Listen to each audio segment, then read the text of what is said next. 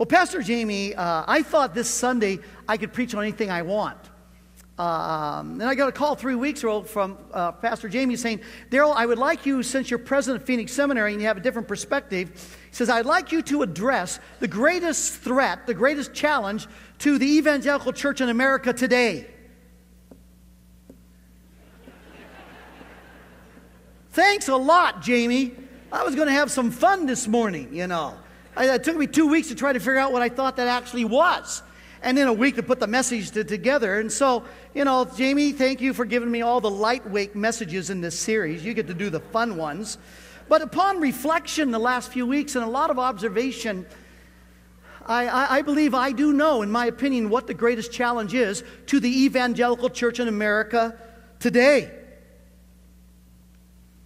And it was thought to be the greatest individualistic strength that made our country great. And it has. It is well known that it is our rugged individualism that has made this country unique among all the other countries. I mean, we focus on what we want. We go after it. Nothing's impossible if we set our mind to it. It's called the American dream. And there's nothing wrong with it. It has made our country great. In recent memory, such ingenuity has produced things like Amazon, Google, eBay, Starbucks, Microsoft, Apple, and a gazillion other great things, if you consider those great. But what happens when we begin to tinker with the American dream? I mean, if we forget the point of it all, you do know a dream can become a nightmare. You know that which was virtuous can become vice. We admire the roguish behavior of others. I am an individual. I don't need you, nor do I need your approval. I'm autonomous. I am me. Hallelujah. And you know, most people think that way. And we're really disconnected from each other because we have forgotten the point of rugged individualism. It was originally in our country to create something good for all. It was being part of something bigger than ourselves, a dream of a better life for people and for our children and grandchildren. But here's the rub. Can I have a better life without you? I mean, is life relational? Or is life isolational? Is it in connection that I enjoy the significance and purpose of my life? Or is it in isolation and disconnection from one another? Now there's the rub. If the real aspect of happiness and significance and life and destiny and purpose is in relationship, then I've learned that relationships can become very, very painful.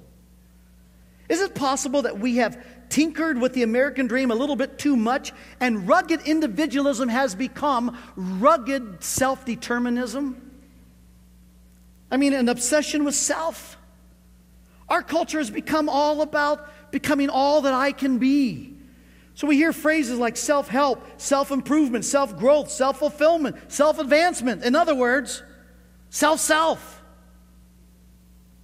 Now, James Cameron, he has said some really dumb things about Jesus Christ in the last couple years. But boy, can he make a movie. Boy, did you see, what did you think about the film Avatar? Now again, remember, I don't go to movies, but if I had, I would have seen this one. $1 billion already. Now the theology was a little strange. God is our Mother Earth, and it plays out in a kind of a pantheism. But I thought the connection of the blue people, the Pandoran blue people, the Na'vi, and their loyalty to the community, and the fact they got life together from one thing that brought them connected to each other, I found that fascinating. Especially in contrast to the rugged, individualistic, self-preserving human mercenaries. Yeah, I can be manipulated. I like the blue people. But what I'm seeing today in the American church has very little to do with loyalty to a community. We really do reflect our culture of consumerism. This consumeristic attitude is, does it offer me what I want for my self-advancement? You do know people are choosing churches based on this. Not whether or not the gospel is preached or there's godly people there or they can grow. It's all about, is this going to give me what I need for self-development, self-improvement, to be a better Christian? You know, we get upset at the churches. We say, well, they're consumeristic and they're market-driven. What do you expect from an evangelist? When evangelists want to reach people for Jesus Christ, if you have a consumeristic culture, you're trying to reach for Christ, of course you're going to fall in and become market-driven to try to reach those people. Listen, have you ever wondered why there's a Trinity? Have you ever tried to explain the Trinity to others? And you see them roll their eyes. Well, it's not three gods, it's one God in three persons. And God reveals himself in three persons, but they're not three gods. And the person begins to kind of smile, roll their eyes at you, and you're a little embarrassed. Although I find it very interesting. Remember, we said Sigmund Freud, he said gods, religion, we just all made it up because we've got these needs. So we've made up gods, usually in our own image, so we can have something to worship bigger than ourselves. Of course, then my question is, why would I make up somebody I cannot understand and I cannot explain? The Trinity. And yet, if God is the author of life, and life is not isolational, disconnection, but if life is relationship, and God is the author of life, did God have life before he created anything? Of course, because he had life within himself, because he had relationship within himself, the Father relating to the Son to the Spirit of God, the Holy Spirit to the Father and the Son, and therefore he could author life. The essence of life is relationship. Connection. We're created to be a part of something, and a commitment to that something. We actually find our significance from that something, and that something the Bible calls church. Paul calls it the body of Christ. Listen, we are connected. And even though we tend to believe in our world, in our culture, that the key to happiness is the increase of individual choices, personal choices for my self-development and my self-advancement. But what if the real essence of happiness comes from this connection and this relationship that we have with one another? But there's the rub. Because when I was young and innocent, I was a bit idealistic about relationships. But as I've matured over these 60 years, I find there's nothing more painful in life. There's nothing I'm more disappointed in than relationships. Sometimes it feels like rejection has been the story of my life. I've shared this before, but I remember my sister got a hold of some Super 8 camera, a film that my parents took of us when we were little tykes. And she put it on DVD, let me take a look at it, and I'm watching these family gatherings of everybody, cousins and aunts and uncles, and there's a skitty, ugly little kid, just a little gnat running all over the place, just bugging everybody. People are just irritated at him. I was irritated at him. And of course, him is me. You know what happens when little irritants grow up? They go into ministry. But this rejection thing, I've always been sensitive to being rejected and rejected. Matter of fact, my mom used to say, Daryl, skidoo. If you notice, that's my license plate on my car, skidoo. I'm used to people. I just know that, like my Holly says, I'm a lot of fun in small dosages. And then finally people kind of go, skidoo. I'll never forget when I was been a junior high pastor for 7 years. And then in 1974 into 75, I get my first assignment to be a senior pastor. I'm 25 years old. First Baptist San Lorenzo Valley. And I'm so excited because I hear there's a pastor's conference up in San Francisco. I got an invitation. It said to a resident, but it's to me. And so I jumped in my car and I drove up, and there's about 300 of these pastors, mature, godly pastors, pastoring churches all in Northern California. This is great. They're going to reach out to me. I'm going to have a relationship. This is going to be wonderful. So we all heard the first couple lectures. Then lunch. Went to the lunchroom. They had all these round tables, and so they're all sitting so I kind of sat at a vacant table by myself, knowing that someone will come over and just kind of spend a little time with the new, green, young pastor. And I sat. Till finally this one dear pastor comes over, and very kindly he says, is this seat taken? And I said, no, none of them are taken. He says, thank you, and took the seat to the other table. I am still ticked about that. And if I ever meet him again, I will kick him in the name of Jesus. You know, relationships are painful. And so it's easy to begin to believe that I better just take care of myself. I mean, this community thing isn't such a great idea. I think that's when I became a little roguish in my behavior. I know I represent seminary and speak at different churches. And I'll tell you, when people don't know me, the first 15 minutes, they're just kind of evaluating me like, he's doing something wrong. We just can't figure out what it is. And I have found that I tend to be a little roguish because there's this attitude sometimes, if you don't want me, fine, I don't need you. Now, am I the only one that sometimes feels this? No, I don't. I think we all deal with this. The greatest challenge facing the evangelical church today in America is that we've tinkered with the American dream, and we have changed rugged individualism into rugged self-determinism. And we're disconnected from each other, or at least we believe we are, even in the community of the Son of Jesus Christ himself. And yet, we are connected. No, not like James Cameron's Blue People through a life-giving tree, and we're all connected to each other with fellow juices. But we are connected to one another in what the Apostle Paul calls the body of Christ. And I want to make sure you understand that this morning. And so, if you will, open your Bibles to the book of Ephesians, chapter 4. The Apostle Paul just wants to remind us that maybe you're not celebrating this connection. You're really an individualistic person, autonomy, me, myself, and I. But listen, if you're going to find happiness and significance, it will be in community. It will be in the fact that we celebrate the connection with each other. Do you remember how this chapter begins here, right in the middle of the book of Ephesians? This is that concept of walking worthy. This is what Paul says in the first 3 verses. Ephesians chapter 4.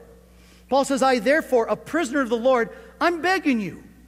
I'm urging you to walk in a manner worthy of the calling to which you've been called. Now, what's the first step of this worthy walk? He says, with all humility and gentleness. And I know relationships can be painful. So with patience, bearing one another in love, be eager to maintain, to preserve the unity of the Spirit in a bond of rest, a bond of peace. The first step of this worthy walk, he says, is to protect, to preserve the unity of the Spirit. The word unity is the Greek word agreement. You see, the Spirit of God, when you come to Christ, causes every one of us to be in agreement, to sense an agreement that we belong to each other, that we are connected to one another. And he says here that we are to preserve this connection that we all agree that we have as Christians. And we preserve it, he says, by growing up as individuals in this unity, in this connection. And we need this connection if we're going to grow. Look at verses 11 to 14. This is after the crucifixion, after the resurrection, after Jesus is ascended to heaven. He says in verse 11, and he gave apostles and the prophets and the evangelists and the shepherds and teachers. Why? Apostles were to establish the faith. Prophets gave us the scriptures. Evangelists brought people to Christ and established churches. And the shepherds and teachers, pastors, teachers, they taught and discipled. For the reason, notice verse 12, to equip the saints for the work of ministry, for the building up of the body of Christ, until we all attain to the unity of the faith and of the knowledge of the Son of God, to a maturity, a mature manhood, to the measure of the stature of the fullness of Christ, so that, here's the purpose clause, that we may no longer be children, tossed to and fro by the waves, carried about by every wind of doctrine like a boat out of control, by human cunning, by craftiness, in deceitful schemes. Now he says Jesus, when he ascended up to heaven, he gave gifts to this church. He gave the apostles and prophets, evangelists, and then shepherds and teachers. And the reason he gave, notice he says, was to equip the saints. You've heard me say the world's divided into saints and the ain'ts. That's it. The word saint means set apart to be used by God in some way. He says to equip the saints to do the work of the ministry. This word equip is interesting. It means to mend, like a fisherman mends his nets. It means to provide that what they need to function. As a shepherd teacher, as evangelists, we're supposed to give you what you need to be able to function in this connection you have in the body of Christ. Now, how long do we do this thing? Notice he says, until we all attain to the unity of faith and the knowledge of the Son of God. So what do you mean the unity of faith? Don't we all believe the same thing? Verse 5 says, one faith, one baptism. We all have the same faith. Wait a second. What we believe, yes, we probably all share the same in what we believe. How we believe, now that's a different story. I hear people say, well, I don't believe in faith. Right. First of all, I don't believe in faith either. Faith is not something you believe in. Faith is something you believe with. And everybody does. You jump on an airplane. When's the last time you flew? You didn't even see if there was a pilot. Much less, you didn't check the maintenance records. And yet they set the back of that thing on flame. You're gone. You tell me you don't entrust yourself to something and someone? You go, you drink water, you don't know what's playing in the tubes. You go ahead and eat at some restaurant, you don't know what games they're playing back there behind the wall. We all trust something. And all the word faith, believing, means is to entrust yourself to something or to someone. And we entrust ourselves to different degrees. And some say, well, I'm trying to beef up my faith. You don't beef up your faith. Faith deepens when you have a deeper understanding on who it is you're entrusting yourself to. For example, let's say if I gave you a deal this morning. Anybody who wants to, give me $100,000, I'll invest it for you. And in 6 months, I'll guarantee 3 times the return. You should see the way you're looking at me. It's very insulting. Say, Daryl, I'll listen to you teach the Bible, but you're not touching my money. But what if you found out, you Googled me and you found out that I happen to have my PhD in economics and that I've actually invested and I'm sitting on $50 million I made from my own investments in the last 3 months. All of a sudden, your faith in me has what? You didn't do one thing, but it has deepened. Your ability to trust me has deepened for no other reason than you know more about the one you're trusting. That's how faith deepens. That's how your ability to entrust yourself to someone when you know the one you're trusting is worthy of the trust. And that's why he says here, we've got to grow in our knowledge of the Son of God. And this word knowledge is not the normal word to learn something, the word gnosis. It puts a little preposition in front of it, epignosis. Not say, well, you got to learn more about Jesus. The word is experience. You learn and you experience until it's part of your life. It says we've got to learn and experience more of who Christ is, what he's done, and how we're connected to each other. And he says this whole thing, this relationship with him and each other is going to grow us into, notice he says, a mature man, a teleon. A teleon is somebody who has become a complete person. Now, what does a complete person look like? Well, he tells you right here. The measure of the stature of the fullness of Christ. Like Jesus Christ. Why is he a teleon? Why does a mature person look like him? Well, notice Paul says here, stop being like children. The word is nepios, an infant. Or a boat that's being tossed here and there. What's he talking about? I think the best insight in that passage is Socrates.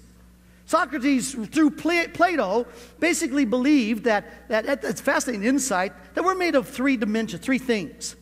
Our mind, our emotions, and our appetites.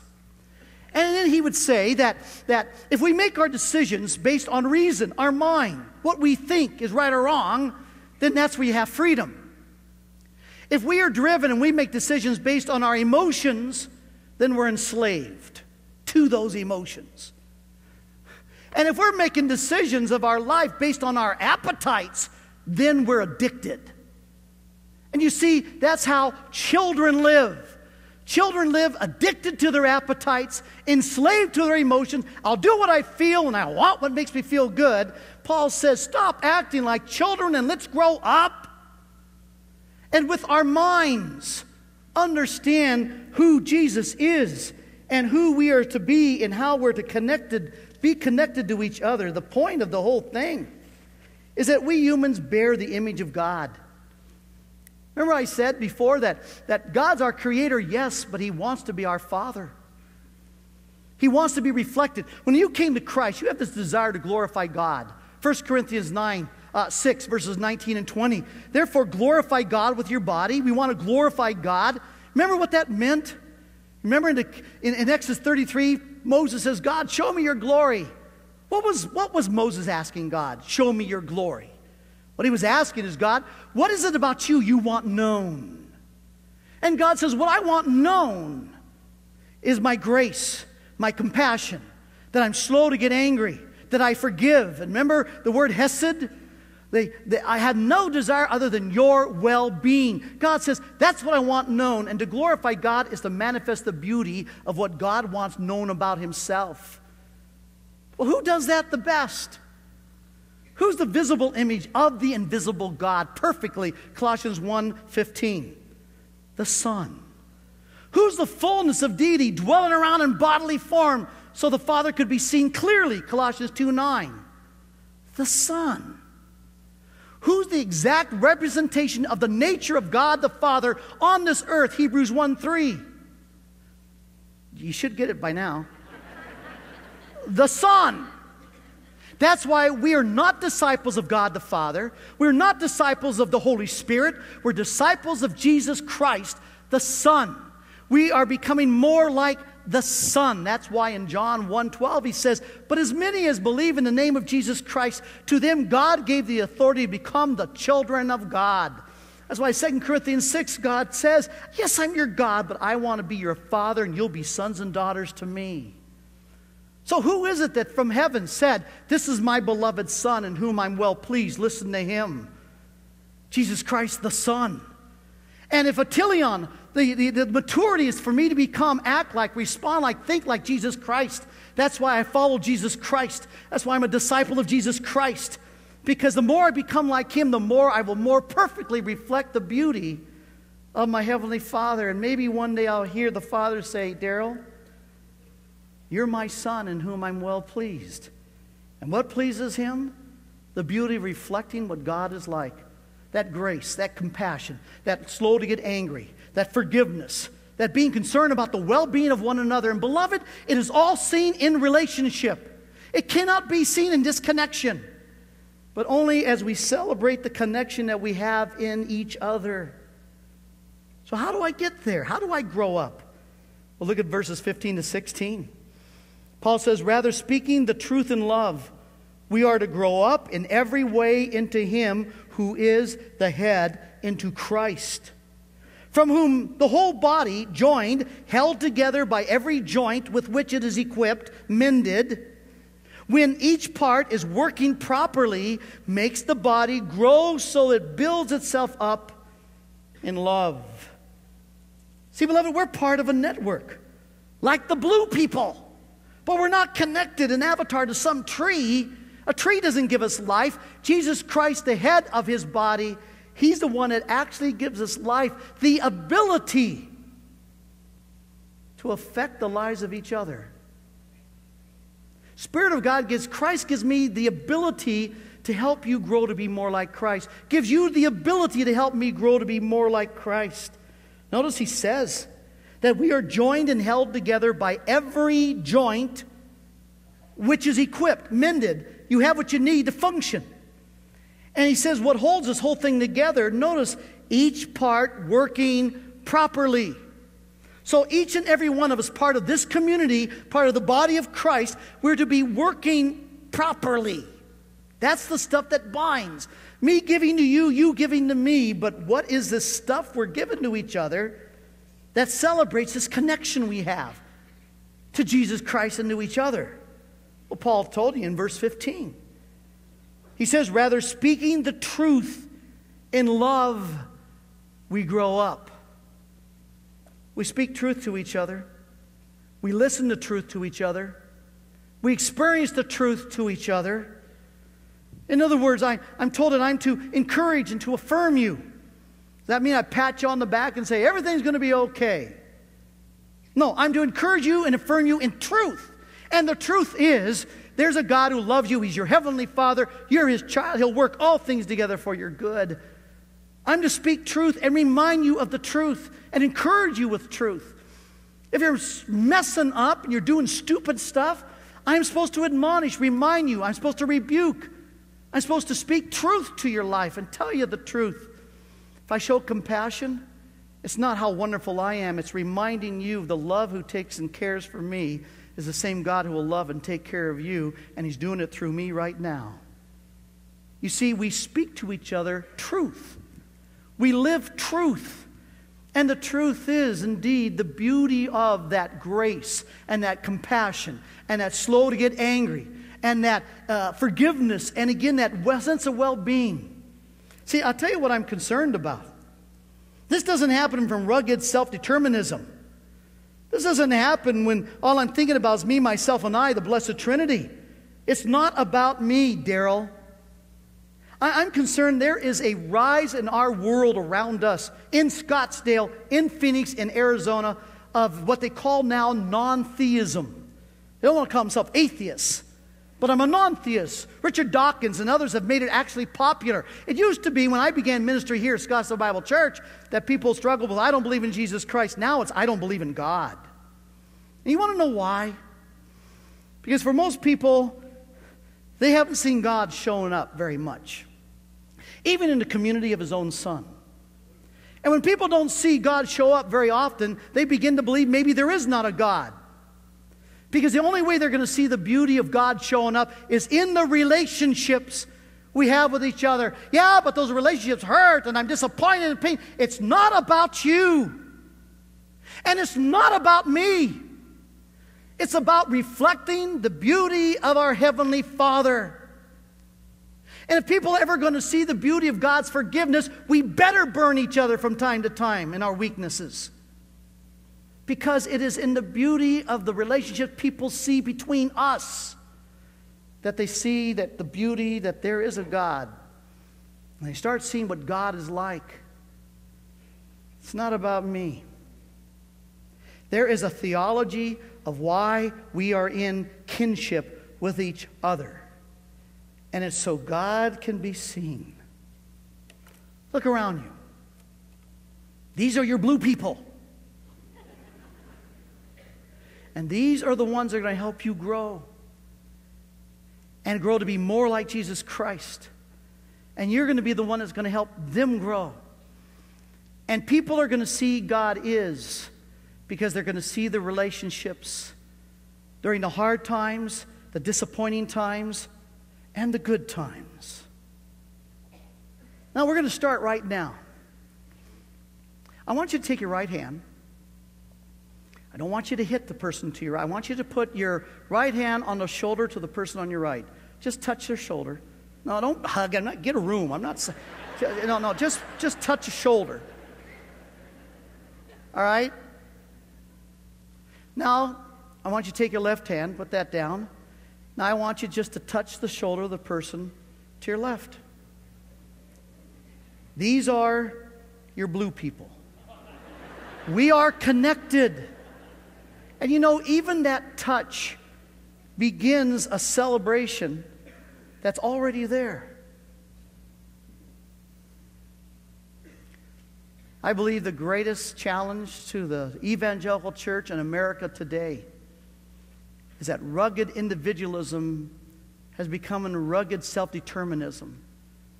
It's all about us. We're going to find true happiness. We're going to find true significance, health, and maturity and growth as we celebrate the connection to each other and we are loyal to a community. And God shows the beauty of who He is through the way those people treat each other. And the world's watching. And the world will know God is. Does this make sense? We're going to do it 2 more times, so if it doesn't, come on back.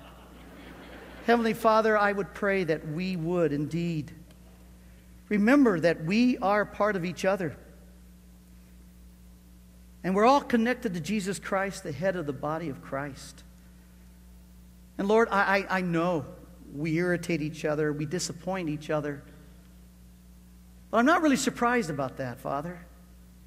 I mean, if powers of darkness knows that the way God's beauty will be seen will be in the relationship between those of the community of the body of Christ, no wonder powers of darkness goes after the relationships. No wonder we irritate each other so. But Father, it's not about me. It's not about us. It's about showing the beauty of who you are. May we remember the theology of our kinship. May we be loyal to one another and show the beauty of who you are. And Lord, as we now celebrate and we remember who it is that we're connected to and thus connects us to each other, our Lord Jesus Christ, that he would love us so, that he would die on a cross, change us from creatures to children. May we remember. Those serving us communion, would you come forward and begin to serve us? And remember, in the night that he was crucified, our Lord Jesus Christ took bread and he took the wine. And he said of the bread, "This is my body which is broken for you." Broken for you. Please just go right ahead and serve us. You see, how could God ever forgive us when we're not too sure we need any forgiveness? And so God would permit his own son's body to be broken, an innocent man, to be tortured, beaten, scourged, all by sinners, to show the ugliness of our pride and selfishness and indifference to God. The Jews didn't crucify Jesus. The Romans didn't crucify Jesus. Humanity, we crucified Jesus. The same pride and indifference and selfishness that was beating on his body. Beloved, that's us. And so his body was broken. And then he took the cup, remember? Once someone understands their forgiveness, then one can understand what Jesus Christ did to provide it for us. When I realize that I need forgiveness, and Jesus Christ, God placed on the cross, and the Heavenly Father would pour his wrath for sin upon his own Son in our place, and then adopt us as his own children. No wonder they call it the gospel. What remarkable news. Paul says we are to reflect and remember we are sinners. We still are. We're not any better than anyone else. Let's have a time of confession, even before we remember our forgiveness. Pray with me.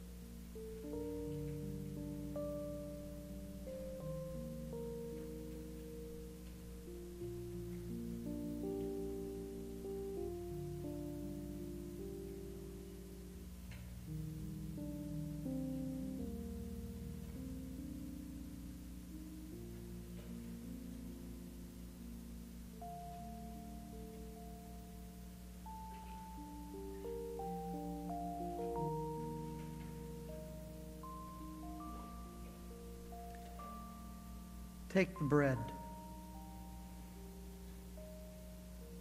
Look at it.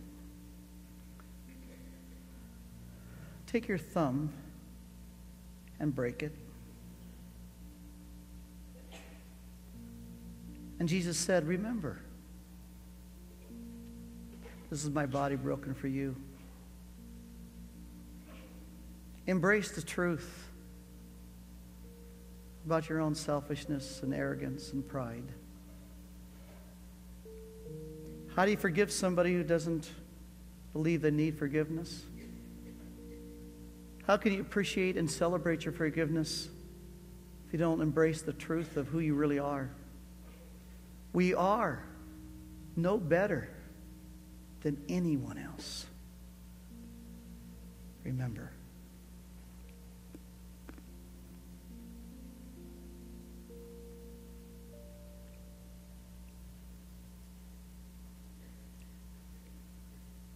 But we're forgiven. Our sinfulness has been lifted away. Washed away, you're as clean and white as new-driven snow. That's how your Father in heaven looks at you. And when He does look at you, He says, you are my beloved sons and daughters. And I am well pleased with you because I understand. Remember how much He forgives and how much He loves.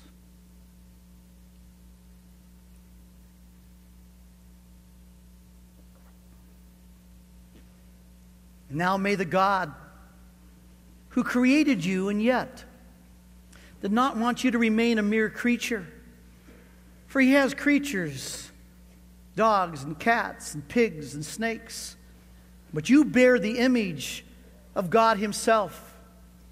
He provided a way for you to become one of His sons, one of His daughters. And such love, He asks only to, as a son and a daughter, live out the beauty of the reflection of who He is and the connections that you celebrate with one another. Church, you are the community of the Son. You are the body of Christ. Walk worthy of it. God bless you.